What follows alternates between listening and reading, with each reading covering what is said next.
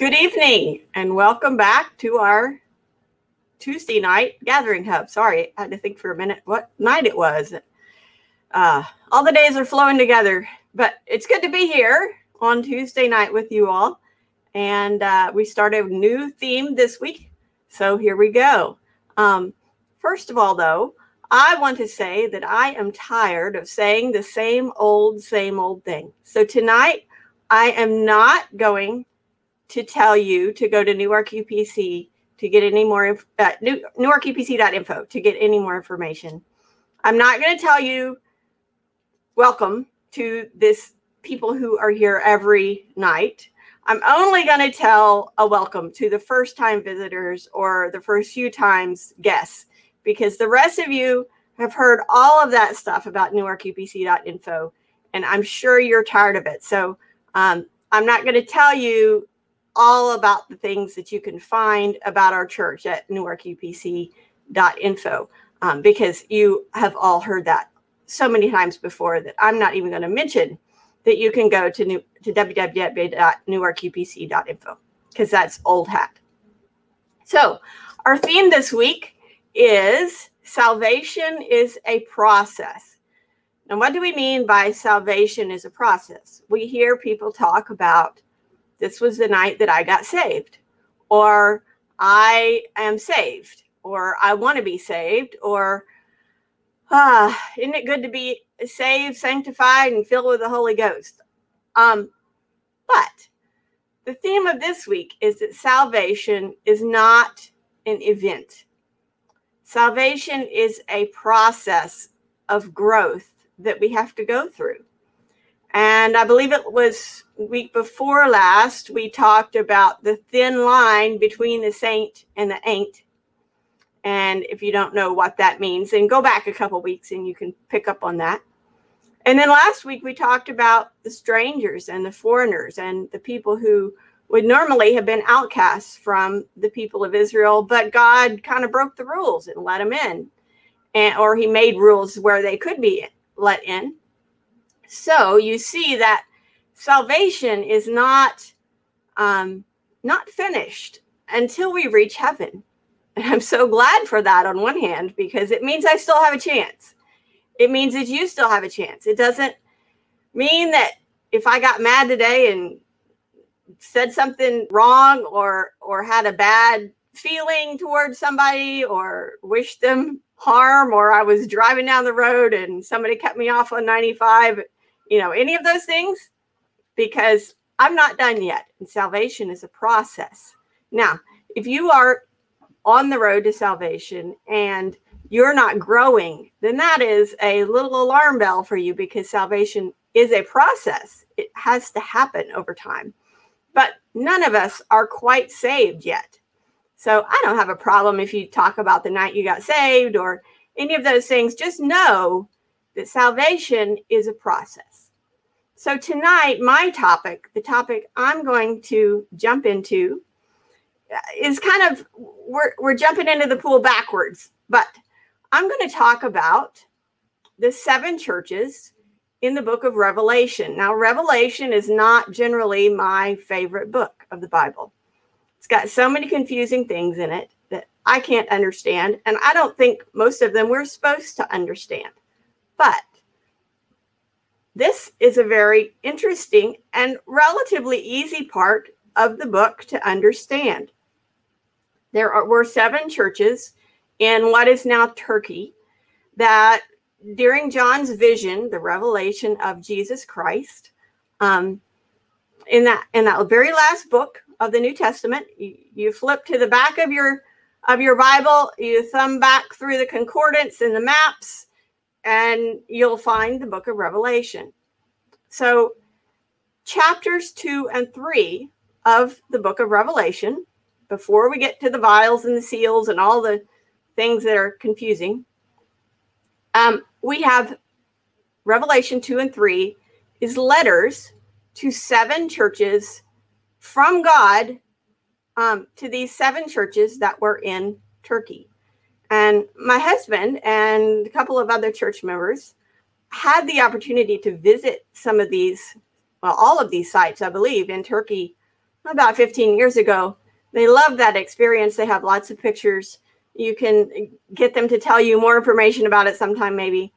But some of these churches we have heard of, and some of them you probably haven't heard of. But if you weren't with us, 3 or 4 years ago, I think it has been, we had a professor, Dr. Jeff Brickle, come in and do a month of Wednesday nights, and when we did big group learning, talk about the book of Revelation. And he dealt with what I'm going to deal with tonight, but a lot more. And Joyce is going to put that link in the feed, I believe, so you can go back and listen to that. I highly recommend that if you haven't heard it before, or if you have heard it and you want to hear it again. He has a very common sense, practical way of looking at the book of Revelation. And I really liked that, and I think you will too. So that's a resource for you to have. But tonight we're going to talk about the theme of salvation as a process. And I'm going to talk about 7 of these churches that were in the New Testament era. And I'm going to call them 7 perfectly imperfect churches. And my point tonight is that these churches were not perfect. And just like we as people are not perfect, our churches are not going to be perfect either, because our churches are made up of us. My dad has a saying. If you know my dad, you know that he has lots of sayings. But one of them, I remember he's said a lot of times, is if you find a perfect church, if you find the perfect church, then turn around and run as fast as you can the other direction, because you are not perfect and you will mess it up. So the point is not that you're not perfect, but the point is that no church is perfect. And we should not expect churches to be perfect. And each church is full of individuals who are in the process of salvation. So I'm going to talk about some of these churches tonight, and I hope your eyes don't glaze over. There are 7 of them, and I recommend this week going and reading Revelation 2 and 3. You might want to read one church a day. It isn't that many verses per church. And just kind of look at some of the things that are in each one, but I'm going to talk about some themes among them. But first, I'm going to tell you what their names are. We have Ephesus, Smyrna. Most people in the world have probably never heard of Smyrna, but we, being in Delaware, have heard of Smyrna. It was a different Smyrna. Pergamum, Thyatira, Sardis, Philadelphia. We've heard of Philadelphia too, but it was a different Philadelphia. And Laodicea. And we'll see in these churches that just like people, churches have personalities. And that's okay, because churches are made of unique people with personalities. And it's kind of like a chemical reaction. When you get all the different people together, they make up a different kind of church. Churches also have unique situations, maybe where they're located. Some of these were seaport cities, and some of them were more inland. Some of them, if you read through it, you'll see that some of them were rich and some of them were poor. They had resources in their environment. One of them I know was a place where hot springs came out of the earth. And so they used those hot springs to dye clothes, I think, or something. But you see that each church has a different environment. We are on the East Coast. I promise you that where we live in Newcastle County, Delaware, is different than, for instance, the church that my mother was raised in rural Oklahoma, with a little town of, 1,500 people, maybe. Very, very different circumstances. We have different contacts to the churches around us. We happen to have some daughter works that we're in community with. And so maybe you'd think of that as family. And we are involved in a church organization that we have connection with. A couple weeks ago, we had district conference and got together and saw some people of what they say, like precious faith. And those are always good times. But each of those churches has a personality. Kind of like when you get together for Thanksgiving and all the family comes in, you might have a crazy Uncle Joe or a aunt that, gossips or has strange things about her. Every family has them, and that's okay. Maybe Newark is that crazy Uncle Joe church. I don't know. But each church has a personality, and that's okay. None of these are right, and none of them are wrong. It's not wrong that you're different than me. It's not wrong that I'm different than you. The point is that none of us are perfect, and we're all getting saved. We're on the road to salvation. When that trumpet sounds, I'm going to be saved. But right now, I'm not saved yet. So each church has choices. How we deal with all those challenges and opportunities in our environment and in our connections and all of those things. Now, I will say that there are some churches who unfortunately do things poorly, and we'll see that that's no new thing either. But so each church has different things about it. Joyce is going to share a chart on the screen and probably make me very tiny, which is fine. I hope you can read it. If you can't read it, she's also going to put it on, oh no, I have to mention newarkupc.info, the Gathering Hub card, and you can go and look at it there. In fact, I encourage you to do that as you read a church a day for this week. So the chart is simply scripture in another format. So you'll never believe how I found this.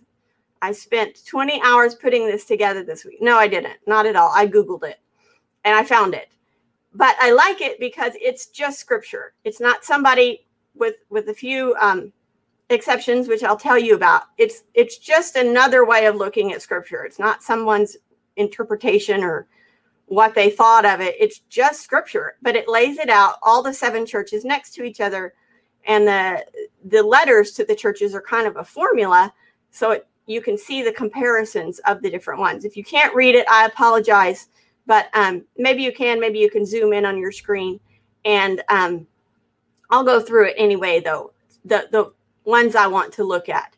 So you see, maybe you can see at the top, at the very top is the verses. So it gives you the verses, that gives you the name of the church, and then it gives you the verses that cover that church in Revelation.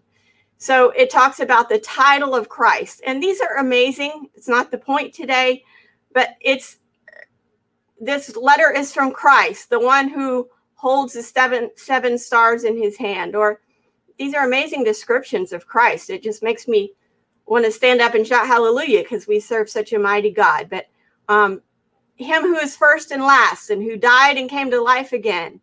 He's the Son of God. He is holy and true, and he holds the key of David. He is of the Amen, and he's the ruler of God's creation. These are very encouraging things, and I highly recommend pulling those out and reading them because they will lift you up. And at the end, so that's the beginning, at the end of each one, it's closed out with Revelation 2, verse 29, which says, anyone with ears to hear must listen to the Spirit and understand what he is saying to the churches. Now, as we listen, as we go through our life, after we are saved, that's in quotes, we have to keep listening. And we have to be careful that we're not just hearing, but we're listening to what God is saying to us specifically. Now, in this case, the verse is what the Spirit is saying to the churches individually. But I want to be listening just as well and hear what Jesus is saying to me, because I am a unique individual, that he has specific things to say to me, because my salvation is a process and I am not saved yet. The next section after the title of Christ is what it calls. I would call it a description of Christ, but is what they call commendation. Again, this part is not scripture, but it talks about the different churches and things they've done right. It's a good attaboy. And some of these each of them is different. A lot of them say their deeds are known. Well, Jesus knows all my deeds. He knows whether I do good or bad, just like he knew these churches. And each one of them, you see, has different challenges that they have done well with. The Ephesus church dealt with the Nicolaitans. We're not sure what that was, but they had a lot of false teachings going on, and they made it through that. Smyrna dealt with a lot of poverty. Pergamum dealt with something called Satan's throne. I assume it was some temple or idolatrous place. Laodicea had nothing going for it. They had done nothing right. I hope I'm not like Laodicea. Then the next section, so there's things that we in our salvation process are doing right. And God gives us an attaboy, a commendation, and says, you are doing really good on this. Good job. Then there's also some things, if we're listening to God in our process, in our salvation, that he has concerns about. Thyatira, for instance, it was not handling a challenge of someone or maybe a group of people who were called Jezebel. I don't know who Jezebel was, but I know who Jezebel is in the Old Testament. And I've heard a lot of people nowadays talk about this Jezebel and make assumptions about what it was. I don't know. But whatever the case, Thyatira was not doing the right thing with this challenge. Pergamum was dealing with all kinds of idolatry and false beliefs. And the angel was saying, be careful, be careful. Sardis, this is a harsh one. Sardis says they have the reputation of being alive, but they are dead. I have known of some churches who look to be very much alive, but they actually are dead. I have known of some Christians whose salvation looked to be very much alive, but after some time, it came out that their salvation was actually quite dead. And I don't want to have a zombie faith. I don't want to be a zombie who looks like I'm alive, but I'm really dead. No, I want to be careful that I am not just looking alive. And we need to make sure our church is not just looking alive, but is actually alive. The Church of Philadelphia, they didn't have any concerns. They were doing a great job. The next section is exhortations. Some do this. Some is just what to do, and some is what is coming and what to do in response. So Smyrna says, be faithful even unto death. We know that the New Testament church had persecutions. In fact, John was on the Isle of Patmos when he wrote this. But be faithful even unto death. Pergamum is told to repent. Sardis is told to wake up. Philadelphia, like I said, they didn't have anything to fix, but they are told, be careful and hold on to what you have. Don't lose it. And Laodicea had a lot of things wrong with it. But guess what? There was hope. And that the section that is called the promises to overcomers. Those are what's coming in eternity and what God has for them, what God has for us, if we make it through our salvation, if we make it through this process. And again, it's such an uplifting thing of what God has for us. He has the tree of life, the crown of life, the authority over the nations. We can sit with Jesus on his throne. Yay! This is what our salvation is all about. This is where we're going. This is awesome news. We can get there. Even if we're like Laodicea and we have a ton of problems, there is hope for us. Because if heaven isn't yet, it's not yet, and we still have a chance. So the other things, if you do look at the chart, the other things at the bottom are extra biblical descriptions. They are not made by me. And so I even thought about cutting them out of the PDF somehow, but they're not wrong necessarily, but there's someone's interpretation. So I would take those with a grain of salt or with a little different eye than just the scriptures. So you can ignore those if you want. But what can we learn from all this? It's a whole lot. We got this whole chart and blah, blah, blah, 7 churches with these funky names. So let me tell you what I want you to take away from this. We see that no church is perfected, just as no person is perfected. Nobody is yet saved. Even Philadelphia, the perfect church with no major concerns, nothing to fix, had things to do to hold on to what you have, to be careful because this is coming. There's a challenge coming and you need to make sure you hold on to what you have so that no one will take your crown. I don't want anybody to take my crown. Some of them had major challenges and were in severe danger, like Laodicea.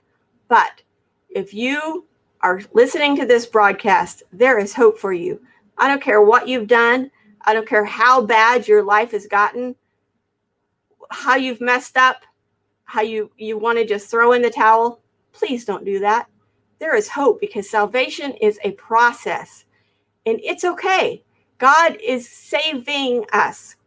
And that is an ongoing process, and it's not over yet. It's not over yet. Don't expect your church to be perfect.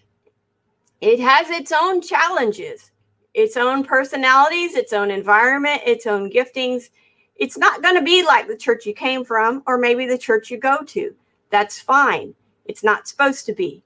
Just as we each as individuals have our own challenges and personalities and environments and giftings, each church has different things that its pastor, its angel or messenger is instructed to do. Each person has different things that they are instructed to do. And just like that, each church and the pastors have different things they are instructed to do. Know your church. Get to know the people there. Look past their faults, but you can know what their faults are, just as you know yourself. And that's okay. Know your pastors. Find pastors that you can trust. Or if you really can't trust your pastor or your pastors, please find a church where you can trust your pastor so that you can, future tense, be saved. And listen to what he is saying to you individually, what God is saying to you individually. Let me give you another little hint. As a pastor's wife of many, many years, getting to be many, many, many years, ask your pastor, maybe even out of the blue, not when you're in a crisis, not when you've made a decision you want them to rubber stamp. Ask your pastor, Pastor, is there anything that you see in front of me that is a challenge or that you see coming my way or you think I need to do a little better, just like the angel in Revelation 2 and 3 was saying to the church? They might have something to tell you that would really help you, but they're not going to come and schedule a meeting and say, oh, by the way, you need to come to church more often, or you need to make sure you're at small group. We're just glad you're there. And we haven't been invited in. So ask your pastor, hey, pastor, is there anything you see for me to be doing that would help me grow in my salvation process? Also, one other little thing that I always wanted to say and never had an opportunity to. So here I go. If you are making a big decision in your life, like a big life-changing decision, please don't make the decision and then come to your pastor and expect them to get behind it or tell you that you're totally on the wrong path, because you've already made up your mind. And your pastor, if he or she is wise, is not going to alienate you when you've already made up your mind, unless you have given them permission. So if you're going to want your pastor's opinion, ask them before you make that decision. You can ask them, but I'm not sure you're going to get a real open answer if it's obvious you've already made the decision.